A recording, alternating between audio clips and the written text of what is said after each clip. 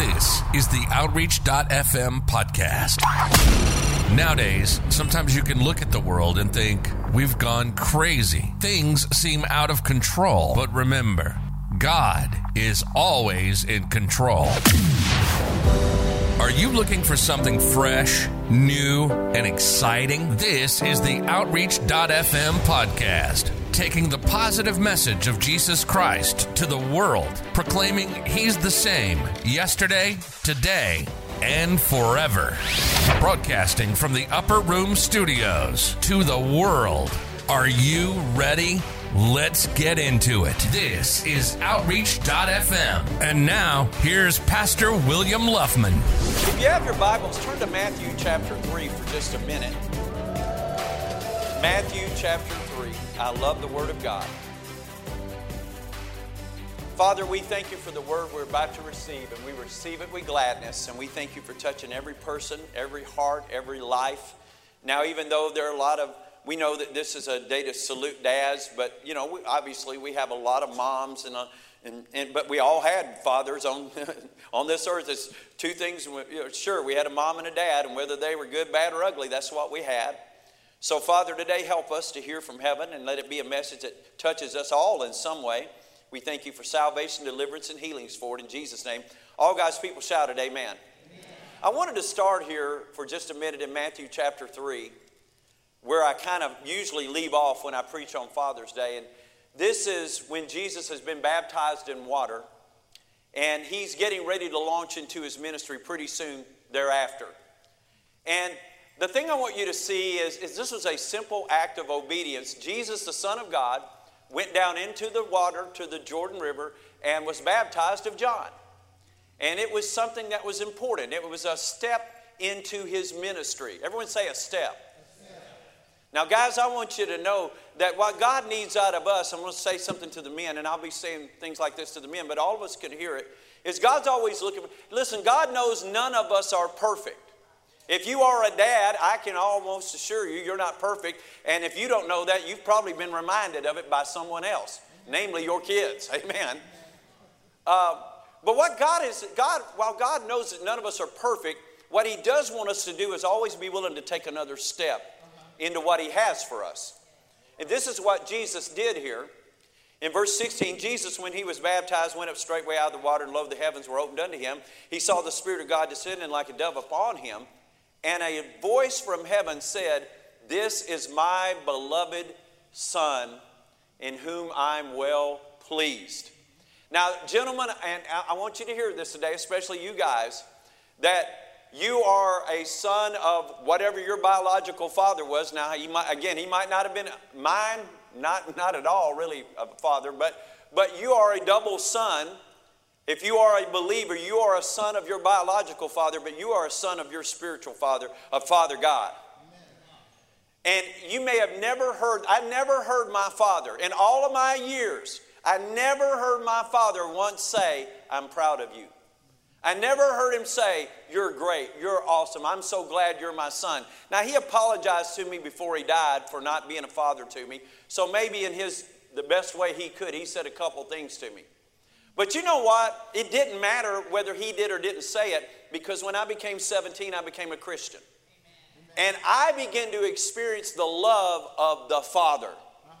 And for the first time in my life, I felt like I had a father, and I really felt like I was a son. And I've learned something about God the Father over the years.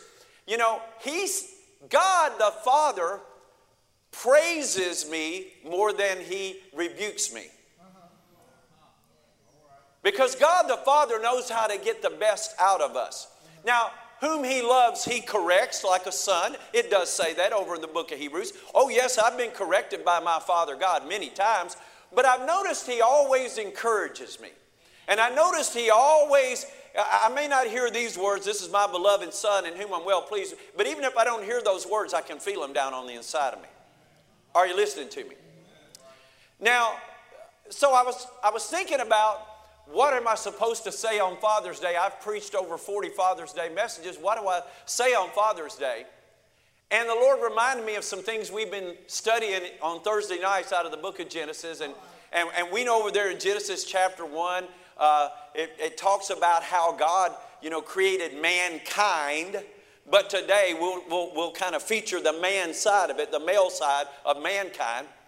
And I love what the Bible says. It says God created him in his image. In the Living Bible, here's what it says in verse 26. Then God said, let us make a man, someone like ourselves.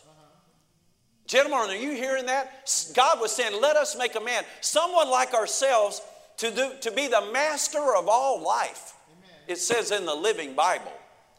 Verse 27 says, so God made man like his maker.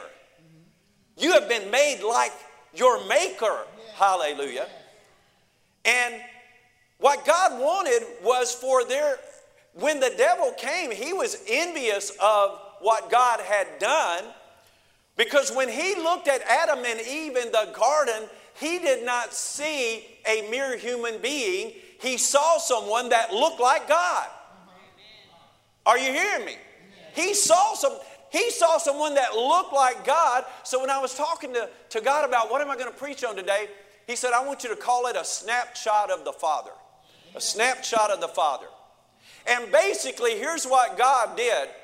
When God got ready to make you and me, now this would be, it goes on to say, by the way, in the Living Bible, he made them man and maid. So that's male and female, just for all of you in here. This is for you ladies too. But today we're featuring the men. And basically what God did is God took a selfie. Are you listening to me? God took a selfie. God, hold on a minute. And then that selfie became living, and it became God in the earth. Now, we're not big God, but we are little bitty gods. We're the little G, because he said you're going to be the master of the whole planet. You're going to be the master of all the animals. You're going to be the master of all the seas. You're going to be the master of all the plants. You're going to be the master of everything. Are you listening to me? So God then took a selfie, if you will, in the garden, and the devil came, he was totally envious of it. But let's back up a minute. So when God had, first of all, made Adam, the male part, Adam, and made him and placed him in the garden, all the animals came along, but I want you to remember something. In Genesis 2:15, God gave Adam a job. Now God said, I've given you everything will respond to you, and you are going to be blessed, and everything's under your command, but you're going to have to go to work. Are you hearing me? He said he put him in the garden to dress it and to keep it. So Adam had a job. Everybody say job. J-O-B. Now that's in Genesis 2:15.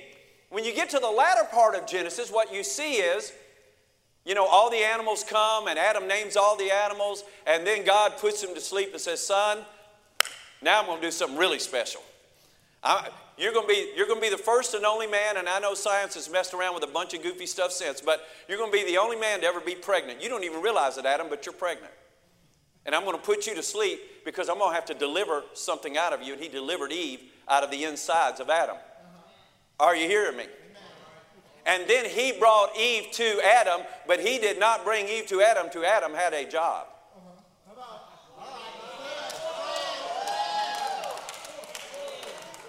Are you hearing me? Now, for all of you unmarried ladies, let me just kind of help you here a little bit. You're not looking for Billy Buttocks. You're not looking for Michael the Muscles. You better be looking for Jimmy the Job before you get anything else. Are you listening to me? Now, many years ago, I brought you in some pictures. I didn't bring them today because we don't have time for that. But we were in Myrtle Beach many years ago. I'll never forget it. I got up one morning. We were up on about the 10th floor of this resort thing we were staying in. And I went out on our balcony and I looked down on the sand, and I saw they were doing a wedding on the sand.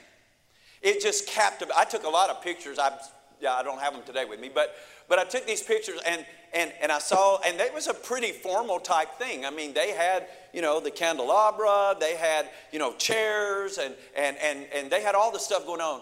And I watched as they all assembled, and then I watched, suddenly the moment of truth came, and I watched while the dad walked the bride down the aisle. I watched him do that. And I've done that twice. I have 2 daughters. I've walked them down the aisle before.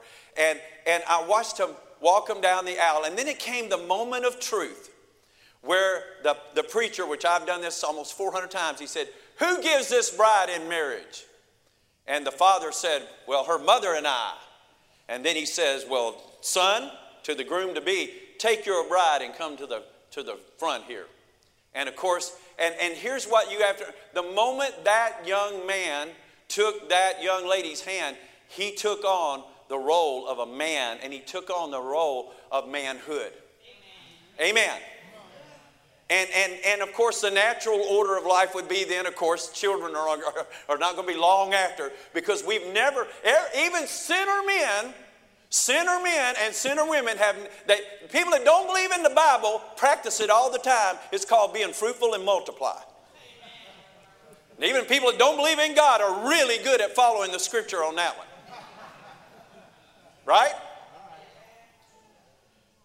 But now I want you to think about something else. So we have Adam accepting his responsibility as a man and a father in the garden, and he takes Eve on, and now this is the first marriage ceremony, and it is a precedent of what God wants marriage to look like. It is another snapshot of what God wants and the way he wants the order to be. And then something really interesting happens.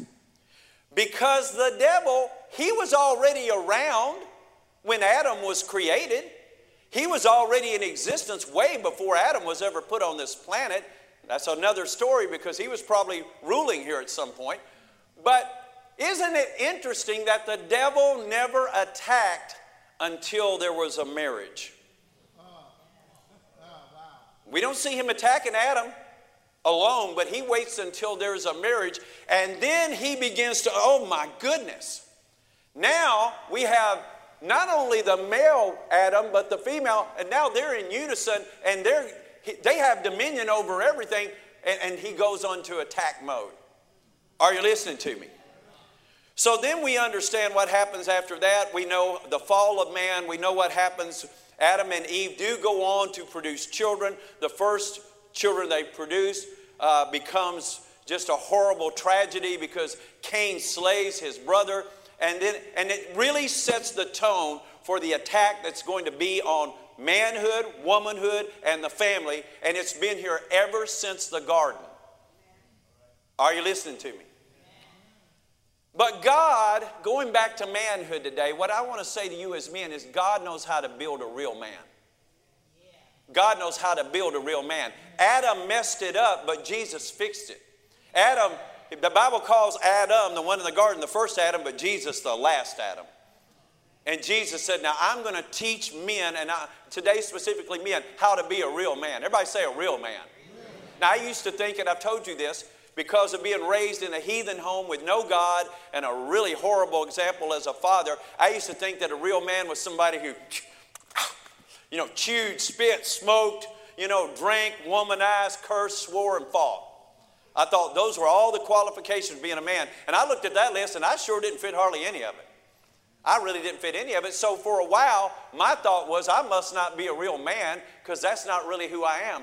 But again, when I became a Christian, God said, no. That's the world's version. That's not my version. That's not what a real man really looks like. Because we're talking about a snapshot today. God said, I want to give you a snapshot of what a real man looks like. Go to Psalm 127 quickly. If you love the Lord, shout amen. Amen. Now again, I want to say this on the benefit of the women. Because we know the impression that men have on their sons. It's a very powerful impression that men have with their sons. But don't underestimate the power of a man in his daughter's life. Now, I've got 2 daughters, and I'm telling you what, man, those 2 girls of mine, I'd kill for those girls. And gentlemen, if you have daughters, you don't understand how much daughters look to their fathers, and almost always, not always, but almost always, they pick a man that has some of the attributes of their dad. And even if they're like this with their dad, ultimately it's weird. They wind up marrying somebody like their dad. Are you hearing me?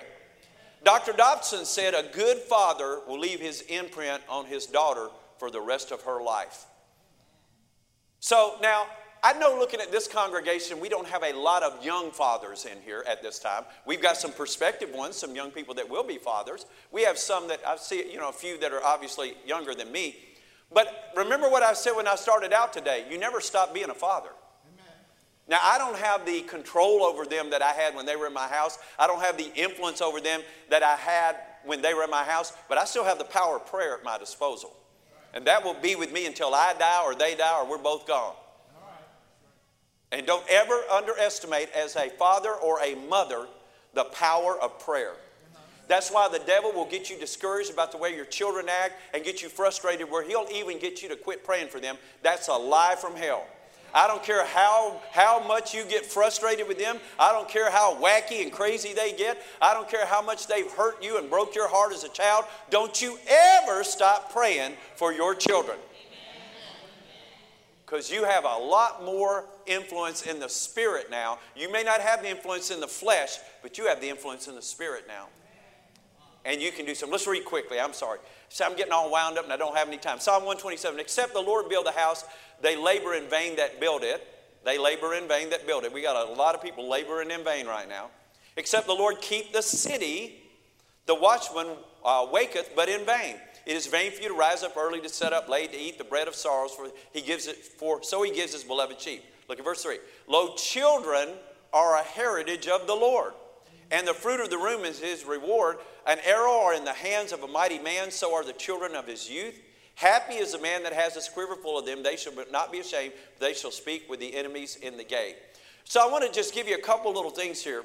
Because a real man, what does a real man look like to God? A real man builds a household of faith. You say, but my children are gone. I wasn't a Christian when they were young. I didn't. But remember now, you can move over into the Spirit and you can still build a household of faith in the Spirit even though your children are grown and gone. Can I have an amen? Amen.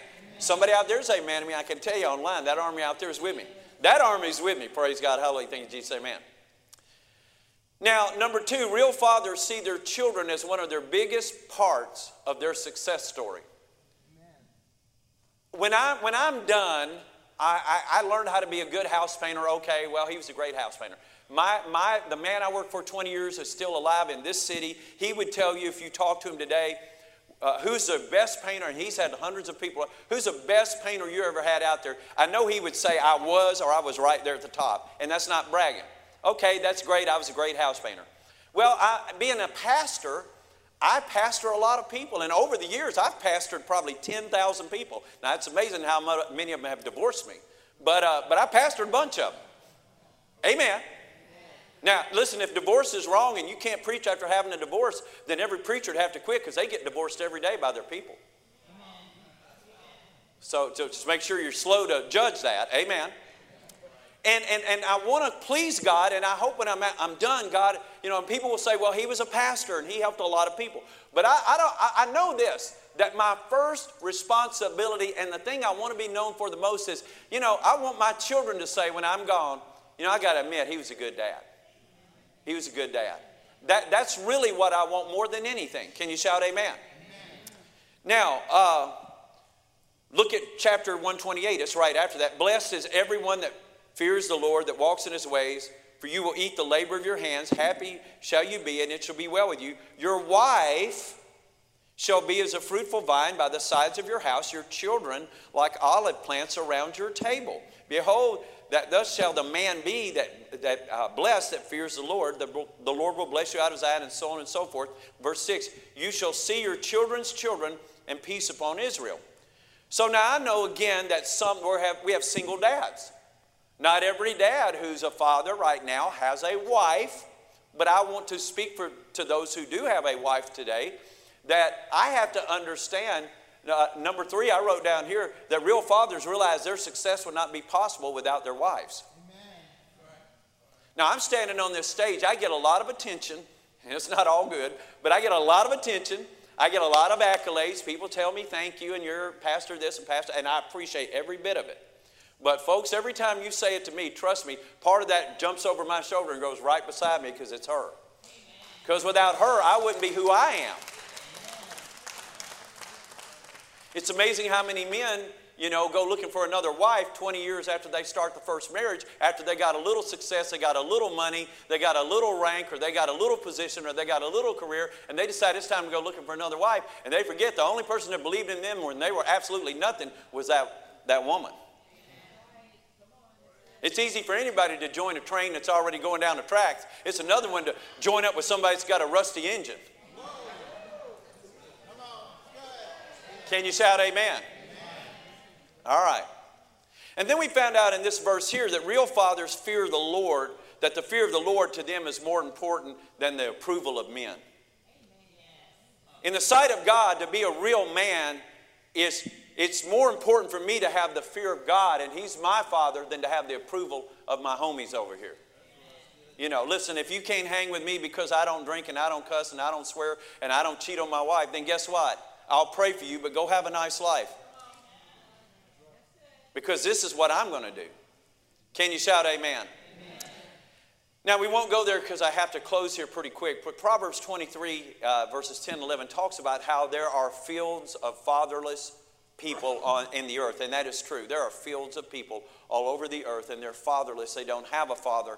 And if you don't have a father, psychologists have discovered this. It is a natural inclination. If you don't have a father or you did not have a good father, you will spend your life looking for a father. Even if it's subconscious, you will always be drawn to someone. And I realize, when I look back now, I realize growing up, I would gravitate towards, certain men that would come along in my life somewhere along the way, because I was always looking for that father. I was always looking for someone to father me. The Lord told me 5.5 years ago, He said, the first 25 years you pastored your church, but now the next 25 years I'm going to teach you how to father it. So I realize now that my role even in this church has changed, and I've gone through a transition where I'm learning how not just to be your pastor, but in a sense of the word to be your father, your spiritual father. By the way, 2 Corinthians 4:14 and 15 says you can have 10,000 teachers, but you can't have many fathers in the Lord. These things are few and far between. So it's a whole different thing. But then it tells me then, once I learn a little bit about fatherhood, I am obligated by God to then somehow try to begin to be a father to the fatherless on some level. Can you shout amen? Amen. Now, again, a lot of us were injured when we were early as young men. A lot of us, or young ladies, you were injured because of the lack of your father or mother in your life. Someone said this: it's easier to build boys than to mend men. Because men, there are a lot of hurting men in the world. They did a thing I told you years ago. They had in a prison, they had a thing where Hallmark was giving away free Mother's Day cards, and they had someone show up that day at the prison with the display. And the lines for those men to get those free cards, it took them hours and hours, because every man in that prison got a card for either their mother or maybe their grandmother that might have raised them, or a female that raised them, but they got a card and sent it out. Hallmark came back the next month, did the same thing for Father's Day, and they didn't have a single prisoner line up. Because many of them had horrible fathers, and many didn't even know who their fathers were. And what I'm saying to you is we can fill in a lot of gaps here. We can stand up and be real men. As I get older now, and I've moved into being a grandfather, and now a great-grandfather, and I like that role and I embrace it, but I don't embrace it physically. Bless God, hallelujah. I'm a young man, praise God. But I realize that I have a responsibility to help men find fatherhood, first of all, help men that are around me to find their fatherhood, and then second of all, to help them become father figures to people around them. Now, we're in this church today, and we are, whether you had a great father or not, or you're online and you're watching today, aren't you glad we have Father God? John Maxwell told this story, I'm going to close with it, about a manager named Charlie Grimm many years ago. He was a scout. He was a scout for the Cubs, and he went out looking for prospects and pitching, and he found this pitcher. And this pitcher had struck out all 27 batters that he faced in this one game. There was one guy that got a hard foul, hit a hard foul ball off of him. That's the only one that even fouled anything off. So he ran back and he said, man, oh man, oh man. He said, I have found the pitcher that you want. This guy's a great pitcher. I mean, he struck out all 27.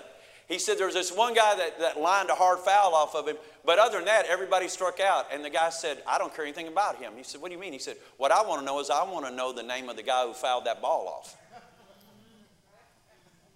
Now, believe it or not, there's a pretty big point to be found in that. Because a lot of us think, men, we think we don't have much to offer God. But listen, you got something to offer God you don't even know. Every man on planet Earth has something to offer to God as a man. God needs you, men. God needs you. Amen. If you're just the guy that fouled off one, then you're the one that... God has a bunch of these over here, these so-called hot shots. What God's looking for is a man who's up there trying and giving the effort and doing his best. And I mean, you don't have to be perfect to be used of God in His kingdom. You've been listening to the Outreach.fm podcast with your host, Pastor William Luffman. We hope you've gotten some inspiration from this show. We enjoyed bringing it to you. We'll be back soon. But in the meantime, reach out online. Find our website at faithoutreach.org. The streaming platform is livestreamchurch.com. Get an inspirational shot at adoseofhope.com. You've been listening to Outreach.fm. And remember, no matter what the weather may seem like in your life, the sun's going to shine again.